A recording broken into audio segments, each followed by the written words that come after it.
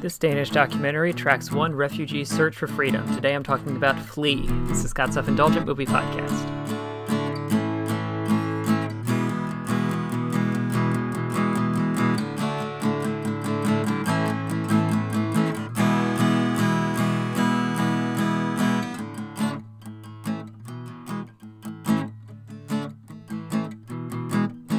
Hello, movie friends. Welcome to Scott's Self-Indulgent Movie Podcast. I am Scott, and today I'm talking about a movie called Flee. Now, Flee is a recent documentary that was but was nominated for a number of Oscars in a bunch of different categories, and recently showed up on Hulu, and I highly recommend it, and I wanted to tell you why. So without further ado, let's get started.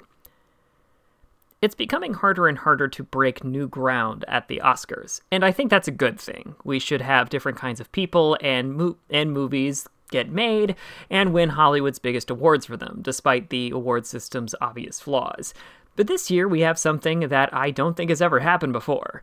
One film has been nominated in 3 very different categories: Best Animated Film, Best Documentary, and Best Foreign Film. Not even critical darlings like Waltz with Bashir did that. So what movie broke through in such a big way? A Danish import called Flee. The film centers around Amin Nawabi, an Afghan refugee who fled to Denmark when he was young, and on the cusp of marrying his husband-to-be, he agrees to tell the story of his difficult journey from a war zone to a sense of stability in Denmark. So I'm very glad this film got made, not just because it's an unfortunately relevant story as the United States has pulled out of Afghanistan, but also because it captures how hard the experience can be for someone who successfully starts a new life in a different country. At first glance, you might assume that Amin's story about a gay Afghan man who fled Afghanistan as the Taliban took control of the country would be all about facing persecution from religious zealots, but it isn't. Amin and his family had to leave under terrifying circumstances, but they were able to find asylum in Russia, of all places. And this is where Amin's story highlights things that people either don't think about or ignore. For refugees like Amin and his family, finding asylum in a single country isn't a fix, it's a stopgap. They don't have good means of making money and are desperate to leave Russia. That also isn't renewing their visas, which means they have to deal with corrupt police who abuse or rob them, and traffickers who are unreliable at best and lethally incompetent at worst. Everyone in Amin's family makes personal sacrifices or faces down some of their worst fears just to live a normal-ish life. And even then, they still might end up in a detention center. And there's a reason I brought up Waltz with Bashir. Visually, the film is almost entirely animated with a sparse visual style and an emphasis on visual expressions, which is not only effective from a budgetary and time standpoint, but also highlights Amin's feelings of isolation.